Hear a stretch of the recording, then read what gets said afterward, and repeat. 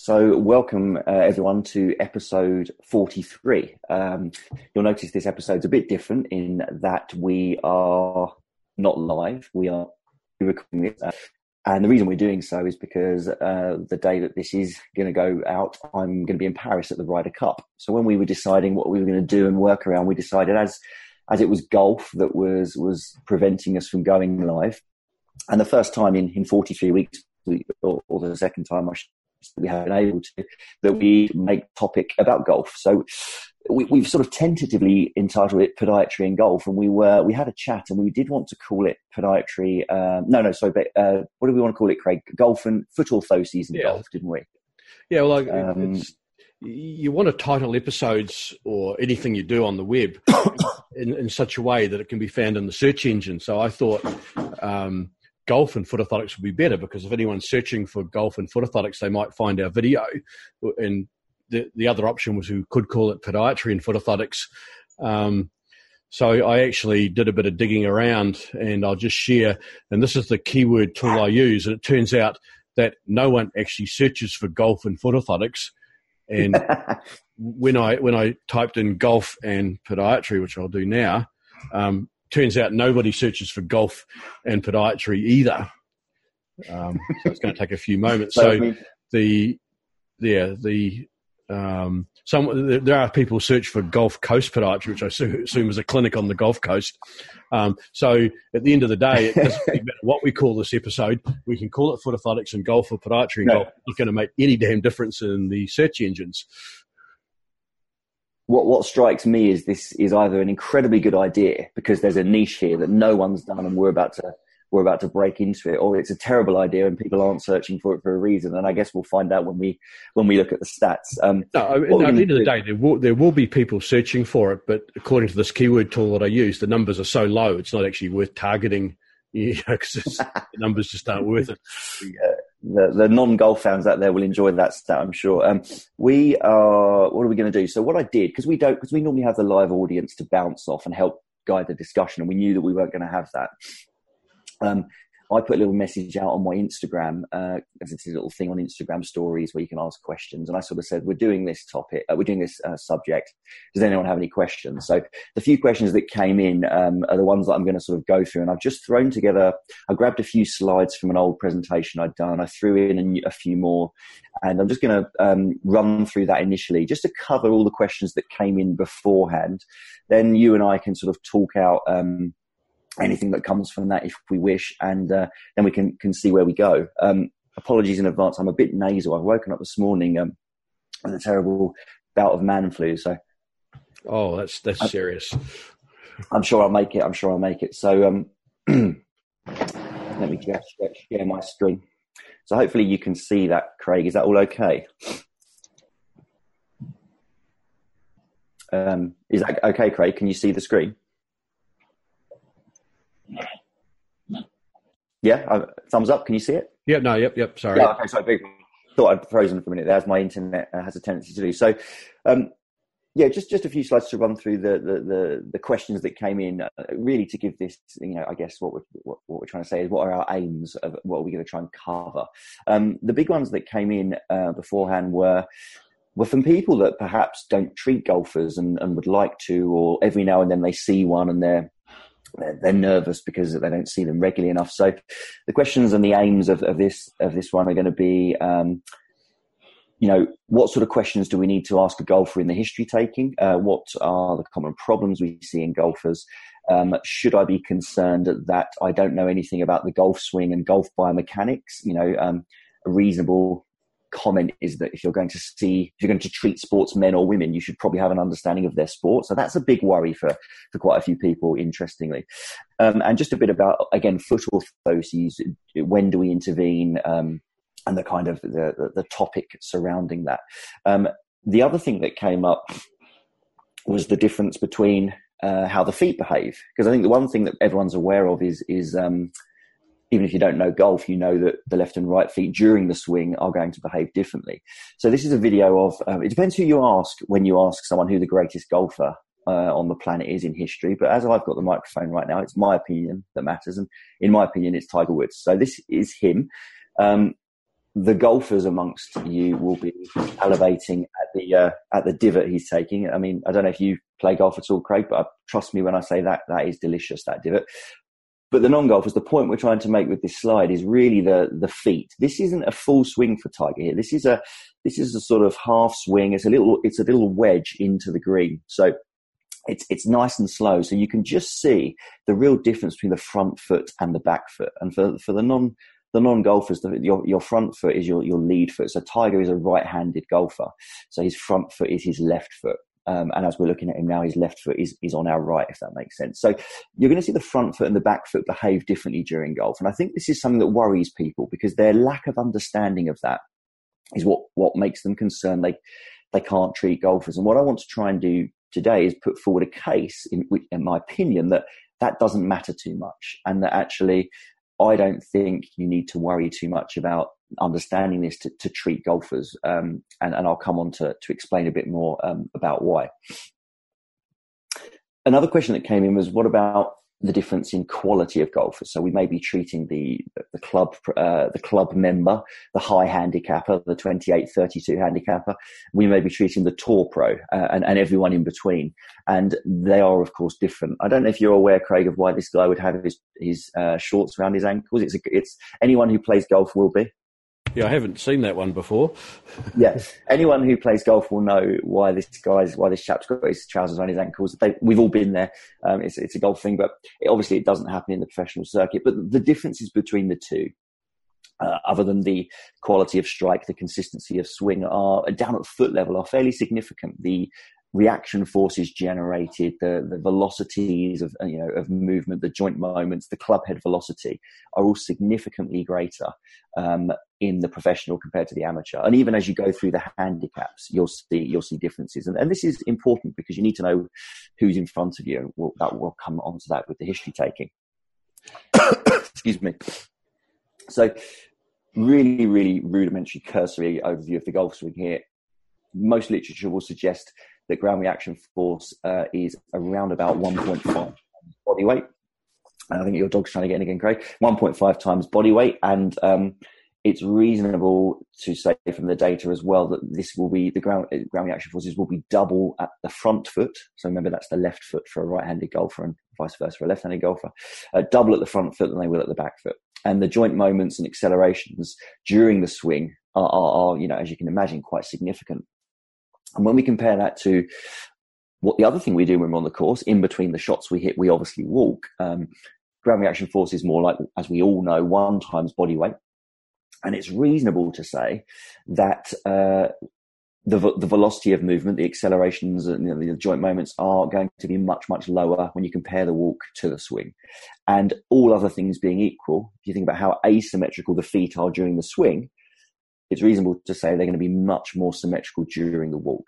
And this is the first point I really want to make sure people are comfortable with, in that I believe if you're happy to see someone who walks, if you're happy to assess, treat, prescribe foot orthoses for someone who is a walker, then in my opinion, you can do so for a golfer. And I want to throw the numbers into this and sort of explain why. These are stats that I took from the European Tour a couple of years ago. They're the mean stats, so they're going to be varied depending on who what level you're at. But I just want to throw them out there, bit of a sort of back of the cereal box calculation. But on the tour this particular year, the average strokes per round was 72. So that is 72 times that the player is striking the ball. However, it's really only around 29 of putts of those per round that you can pretty much exclude, because as you know, I'm sure, Craig, a putt is just standing still on 2 feet and moving your arms. There's really no consideration as far as the golf swing is concerned there. So you remove 29 off of 72, and what you're left with per round for the average tour pro in this particular year was 43 golf swings. So they are striking the ball 43 times per round. Now, the average duration of a golf swing varies, but if you take the most sort of beautifully tempoed and laboured swings like Ernie Els, Luke Donald, Fred Couples, to name but 3, they've begun and they've ended within 2 seconds. So these guys are really swinging the club at the ball for 86 seconds per round. So under 1.5 minutes. If we're really generous and we give them two practice swings per shot as well, and we add those on, we're still looking at 4.5 minutes of swinging motion. And the average round on the European Tour takes 5 hours. So what you've essentially got is a 5-hour round where you're swinging for 5 minutes, absolute maximum. The other 4 hours, 55 minutes, you are walking or standing. And the average course length on the tour is just over 7,000 yards. And I don't know how people like to do these. So if you want to change that into old money, you're looking at 4 miles or 6.5 kilometers. So you're really looking at golf, a game of golf, a competitive round of golf, being a 6.5 kilometer walk, which takes 5 hours. And in that time, you swing at the club for 5 minutes tops. Arguably the most important 5 minutes as far as that golfer is concerned. That's how they make their money and how they win their titles. But from our perspective, if we're looking at optimizing the foot level environment, whatever optimizing may mean, and we'll come on to that, we need to ask ourselves, would it be appropriate to optimize the foot level environment, the footwear, the foot orthoses, etc., for the swing? You know, the swing where clearly the left and right would have very different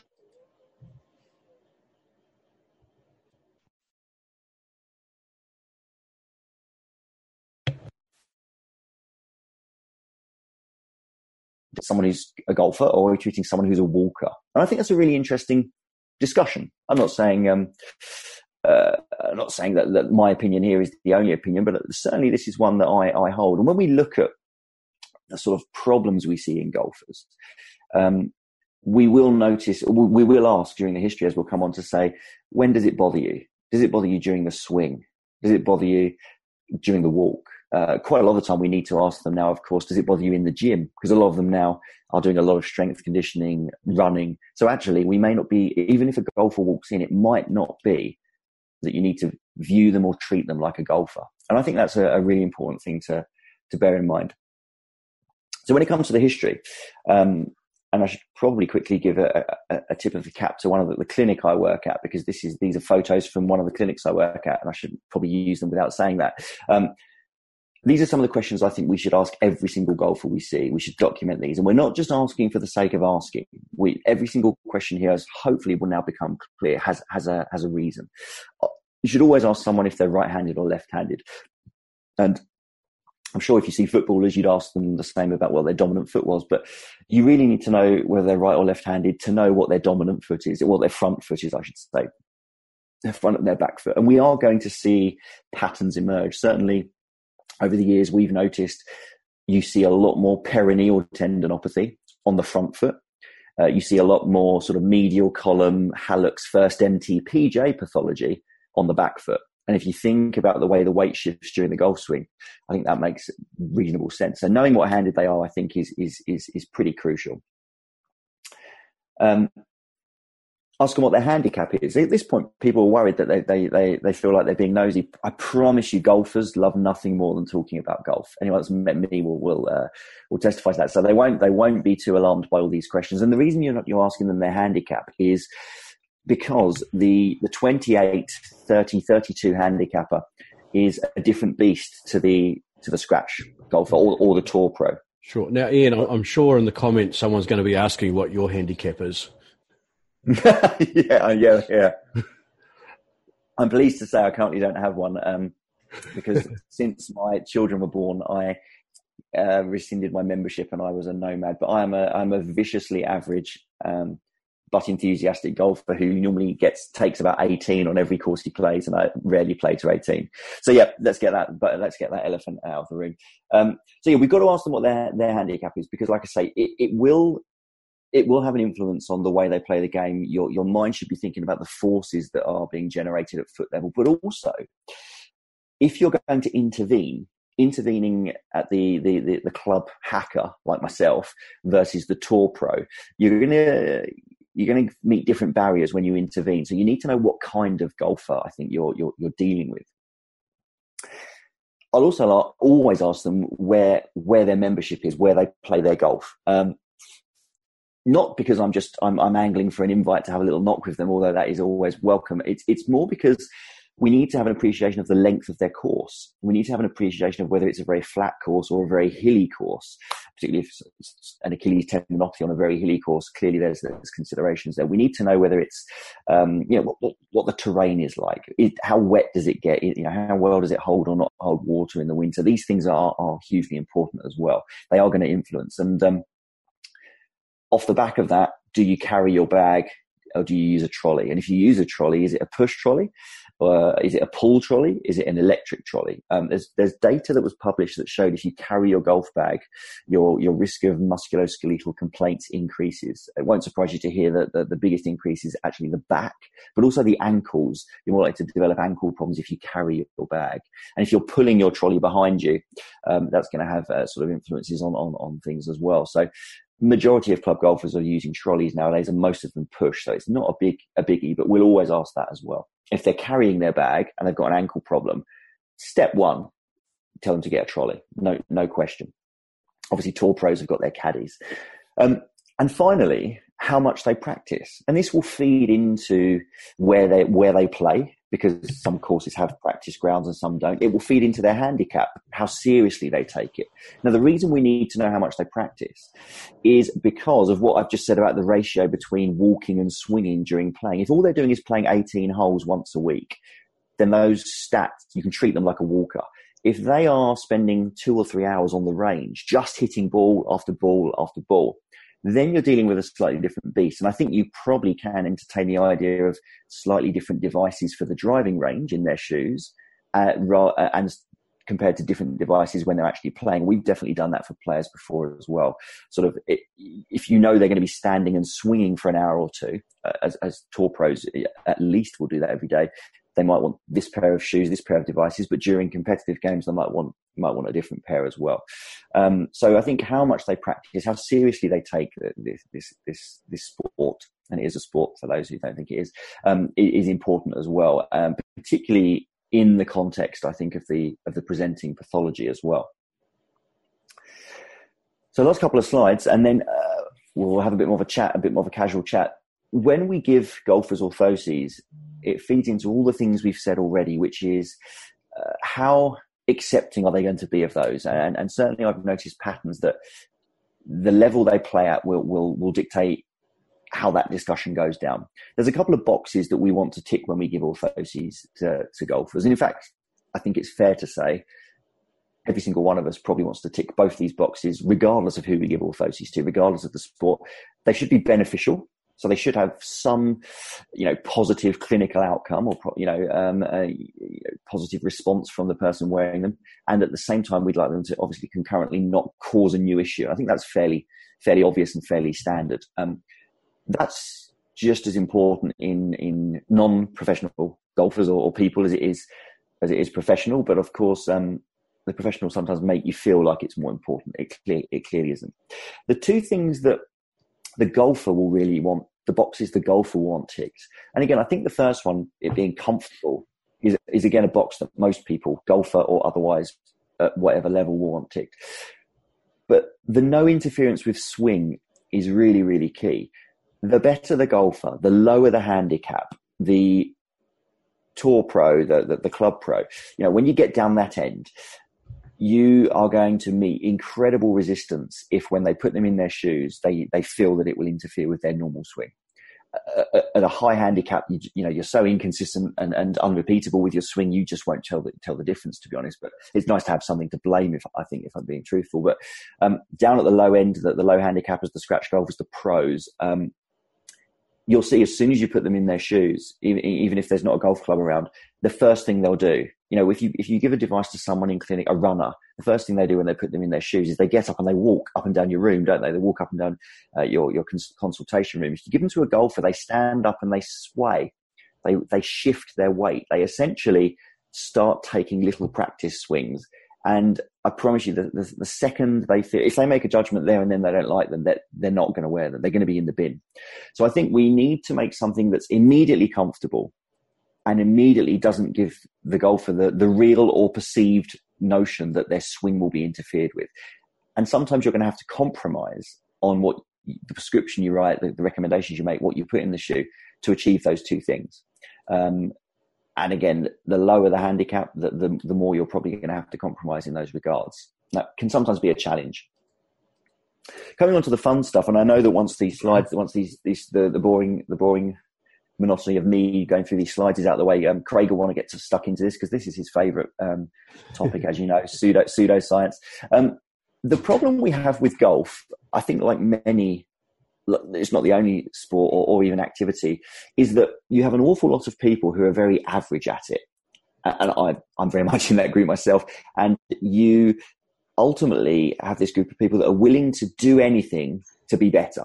And we whether it's in this case, the promise of hitting it further, straighter, harder, all of those things are golfers like, yes, please, yes, please, yes, please. Quick fix, £30 in my shoes and I'm going to hit clearly nonsense, clearly not really data driven, but golfers will lap it up. And I think anywhere where there's a group of people that want a quick fix, whether it be golf or whether it be the diet industry or whatever it may be, you're going to have this aperture for pseudoscience to seep in. These are just two of many, many, many that I know you and I have seen over the years, Craig. So we'll talk a bit more about those in a second. When you go into, say, Google Scholar and you pop in golf insoles, I did this with insoles, orthoses, orthotics, did it with several, and it was all the same, really. It's really interesting to note that the first couple of pages are patents. You don't get to there's a lot more patents out there than there is research. There's a lot more people saying we're going to make a shoe that does X, a shoe that does Y. And a lot of them are, if you look at their dates, 1979, and that one's only, I was one when that one was done, 1987, 1993. None of these have really taken the world by storm since then. So clearly there's a market for making these kind of promises. When we look at the actual research, it's pleasing to note that it doesn't take that long because there really isn't that much. There truly isn't that much. And I had another quick search again, just this evening after dinner, just to check I hadn't missed any. And I'm sure if I have, you'll pick me up on it, Craig. But these are the big three. This was a paper done back in 97. And let's just focus on the conclusions for now. Improved balance and proprioception. So I guess, both of those you might, if you immediately take them at face value, you might be happy with. This one, 3 years later in 2000, CHV is club head velocity. So it's how fast the club head is traveling when it hits the ball. So it's going to hugely impact on your distance.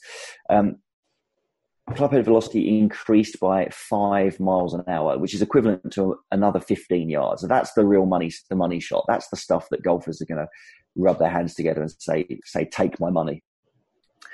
And this one, all of the devices reduced fatigue, which again, you could argue, I know it's not quite as demanding as 80 minutes of rugby, but anyone that's played on a really hot day and they've carried their bag, your legs can sometimes get tired, and maybe that would be considered a benefit as well. But I think the thing to note with these, even though they were published over a 4-year period, and it's pretty obvious once you highlight it, is that they're all from the same author, which is fine. We get that a lot in certain areas. But if you look at the cohort and you look at the sort of characteristics of the cohort, they're all on subjects all on cohorts of 9 people who had handicaps of less than 10.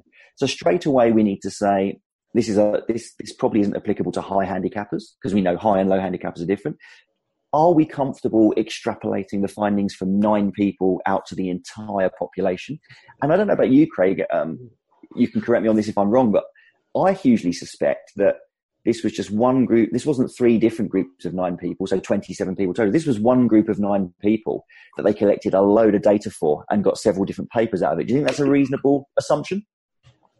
I would make that assumption. I mean, at the end of the day, there's nothing inherently wrong with only 9 subjects. You look at other things before you decide 9's too small. Of course.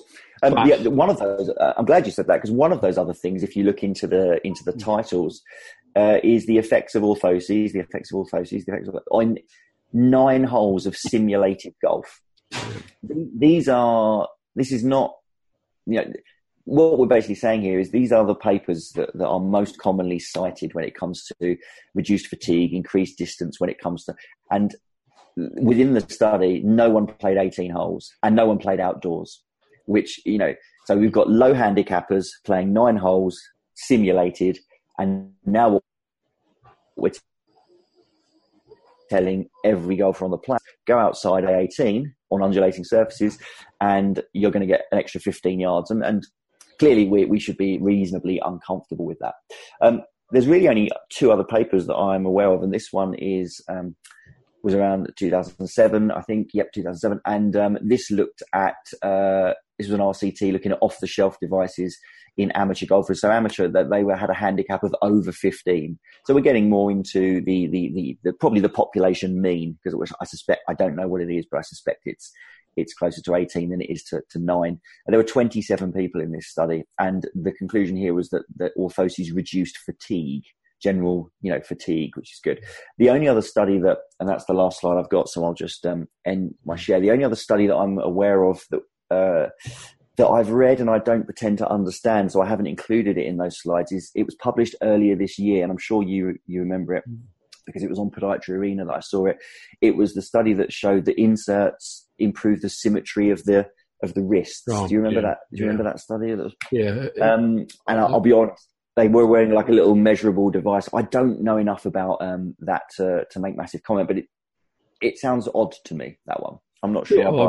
From memory, they did show it did change the symmetry, but I don't know which symmetry is good or bad when it comes to golf swing. I'm an 18 handicapper at best. I don't know either. But yeah, the point being, the evidence is very, very sketchy when it comes to orthoses in golf with regard to the promises and the claims of improved distance, improved accuracy, which should make sense to us. Clearly that doesn't sound right from the off. I think what we do is the fact that we don't have a lot of data with orthoses in golfers doesn't matter, because we have an awful lot of data of orthoses in runners and walkers. And like I say, for the majority of people we treat who present and identify as a golfer, we're not treating them as a golfer. We're treating them as a walker or a runner. So we lean on that evidence. That's my take anyway. I don't know if you agree or disagree, Craig. Oh, yeah. I mean, I presume the bulk of foot orthosis is used in people with golf because of heel pain or some other pathology. And yeah, of course you use them. Of course you do it. It's just the pseudoscience, the nonsense that goes around is whether it can actually improve your performance. And like in preparation for this a couple of days ago, I did some Googling as well and came across a number. When you put up your screenshots, had two companies, promoting and arguing for golf orthotics. I mean, there's a lot more out there. Again, no evidence, lots and lots of testimonials from golf pros. I used this particular brand of insert or whatever it was, and my handicap went down. I see it in my clients. Nothing that have not seen before. But at the end of the day, the data, the evidence. I mean, golf is not immune to the pseudoscience that goes on everywhere else. And athletes. I think it makes sense to be comfortable at foot level, and we know that that's an emerging field in orthoses, in running footwear. Comfort is probably a good thing.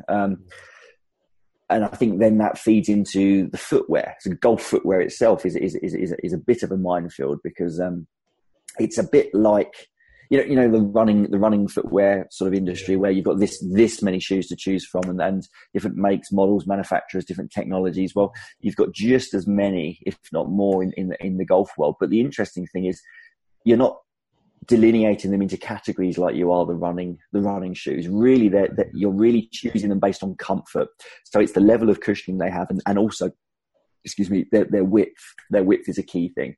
The most common question I get asked about golf shoes is by colleagues and golfers alike is, what's the widest golf shoe out there? And again, it's a difficult question to answer. You need to look at the foot usually as well, but there's, you don't want you gravitate people towards certain brands and away from certain others. But the challenge when you're seeing professionals is, of course, that they are sponsored.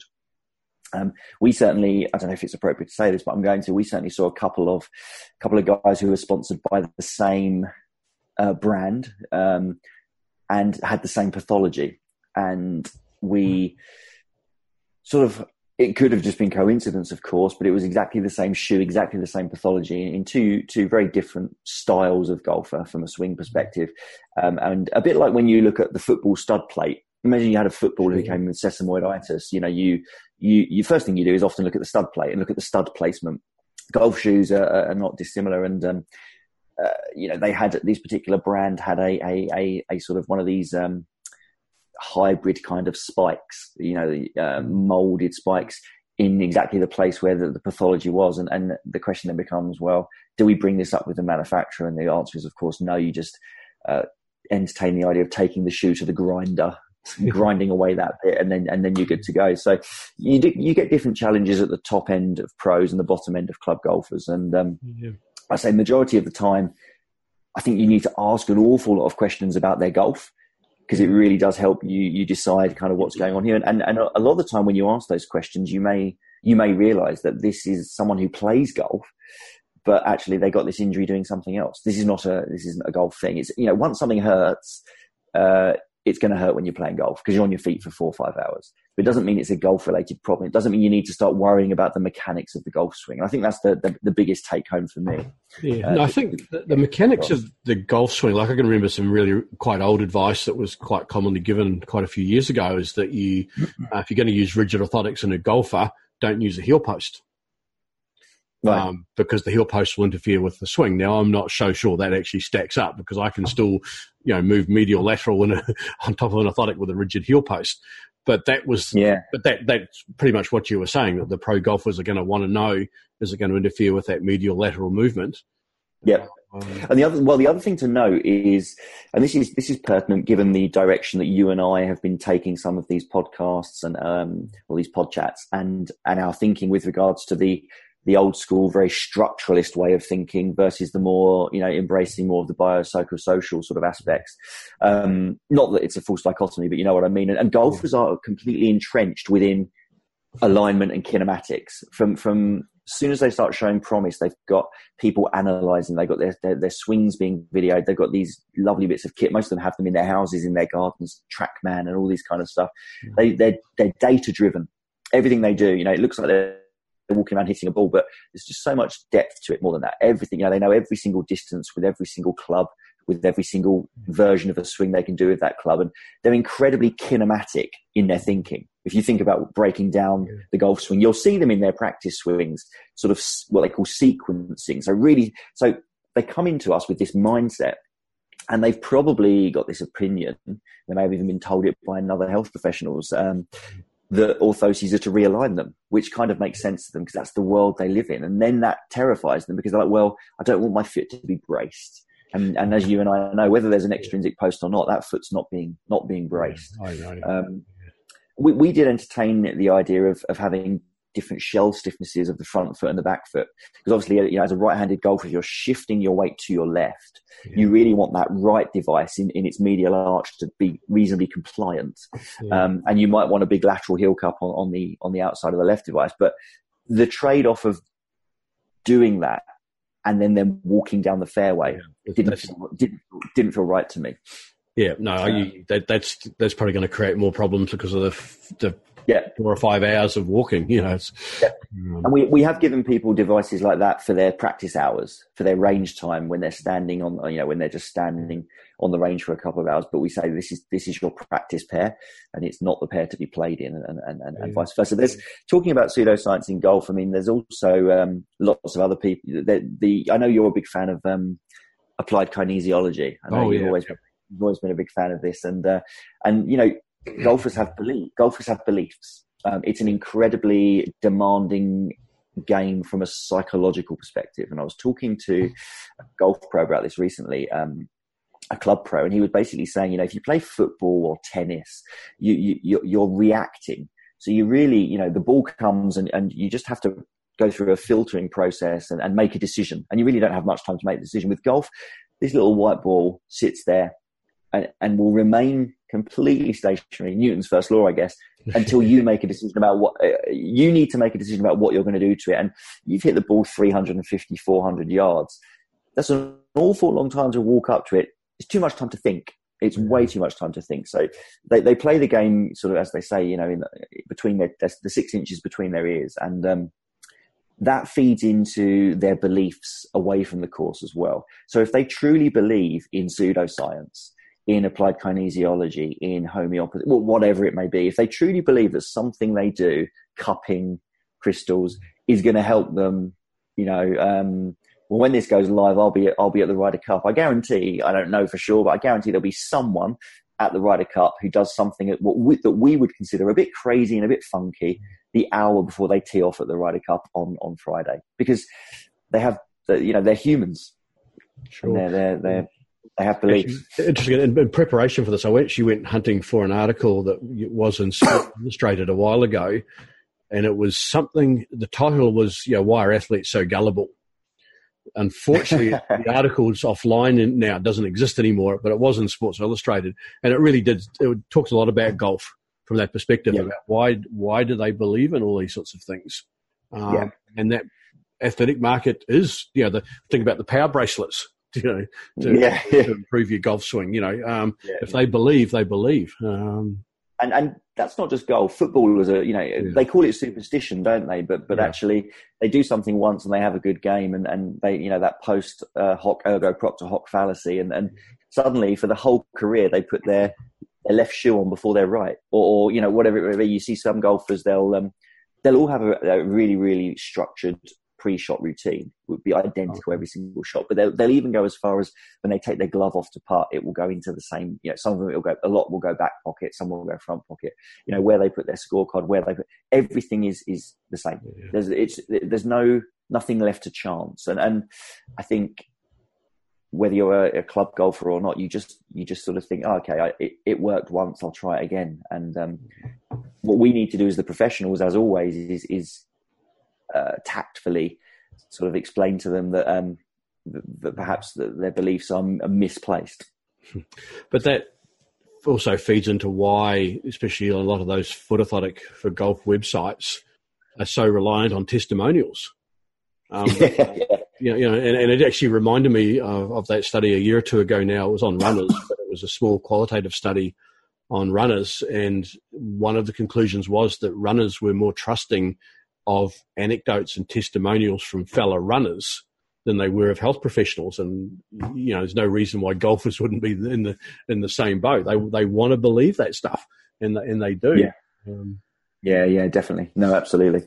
So they can be challenging, but like any sport, whether they're professional or otherwise, whether you're talking golf, football, running, ultimately someone comes to you. I think one of my favorite quotes from a couple of episodes ago, 41, with Ben Cormack, and it's resonated with me since. I can't stop thinking about it. It was that pain isn't the thing that drives people to come and see us. Do you remember him saying this? He's like, being in pain is not what drives people to come and see us. People can and do live with pain. It's the point where pain starts interfering with quality of life and preventing you doing what you want to do. That's what drives people to come and see us. And I think, regardless of the sport, you've got someone coming in, whether they want to play their monthly medal on Saturday or whether they're playing the Ryder Cup, tomorrow, and they want to play their game, and they are concerned that their sensitivity, what they're currently experiencing, is going to interfere with that. And we need to, apply all of our skills that we've been talking about for all previous weeks. The history taking are utterly key, as it is always. But I think the psychosocial aspect, and then of course the mechanical aspect. But interestingly, I found myself talking about mechanics further down the list as the years go on. I've got this sort of cognitive dissonance going on within me. I don't know if you feel the same as well. I'm trying to enjoy it and trying to just go with it, but it's an interesting journey that we find ourselves on, and these pod chats are certainly exaggerating that. So there wasn't really any other questions that came in that I don't think we've touched on. I don't know, how long have we been going? Because we're not live, I can't see. Just over half an hour. But just going back to your orthosis and the pseudoscience, actually one sort of, say, use of footorthoses that, is again not backed by evidence, but I could certainly live with, is the prevention of fatigue.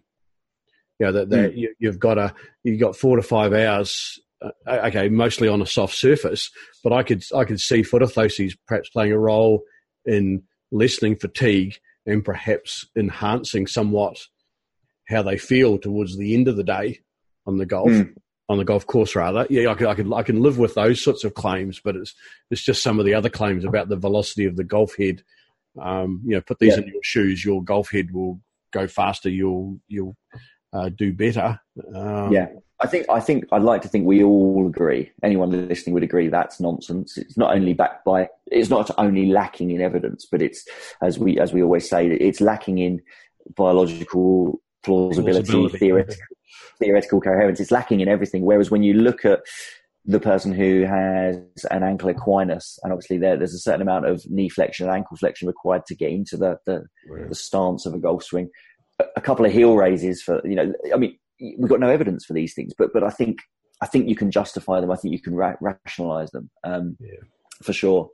We see an awful lot of first MTPJ pathology on the back foot. So it's that foot that as they kind of make contact with the ball when they come through, they'll often really supinate their front foot, and they'll often turn their body facing their target, and they'll go up into loaded flexion. Basically, the back foot gets into a similar position to that it would be in a press up, if that makes sense. And if you've got an irritable first MTPJ on the right side and you're a right-handed golfer, you get to the top of your backswing. You can't feel this thing yet, but I've had golfers say to me at the top of their backswing, they start their downswing. They're already thinking about it. When's this little sharp pain going to come? And it completely destroys the way they play. And they're a real challenge because that is, whether it's a swing problem or not, we don't know, but it certainly interferes with the swing. And that's a big deal. They're not great candidates for surgery.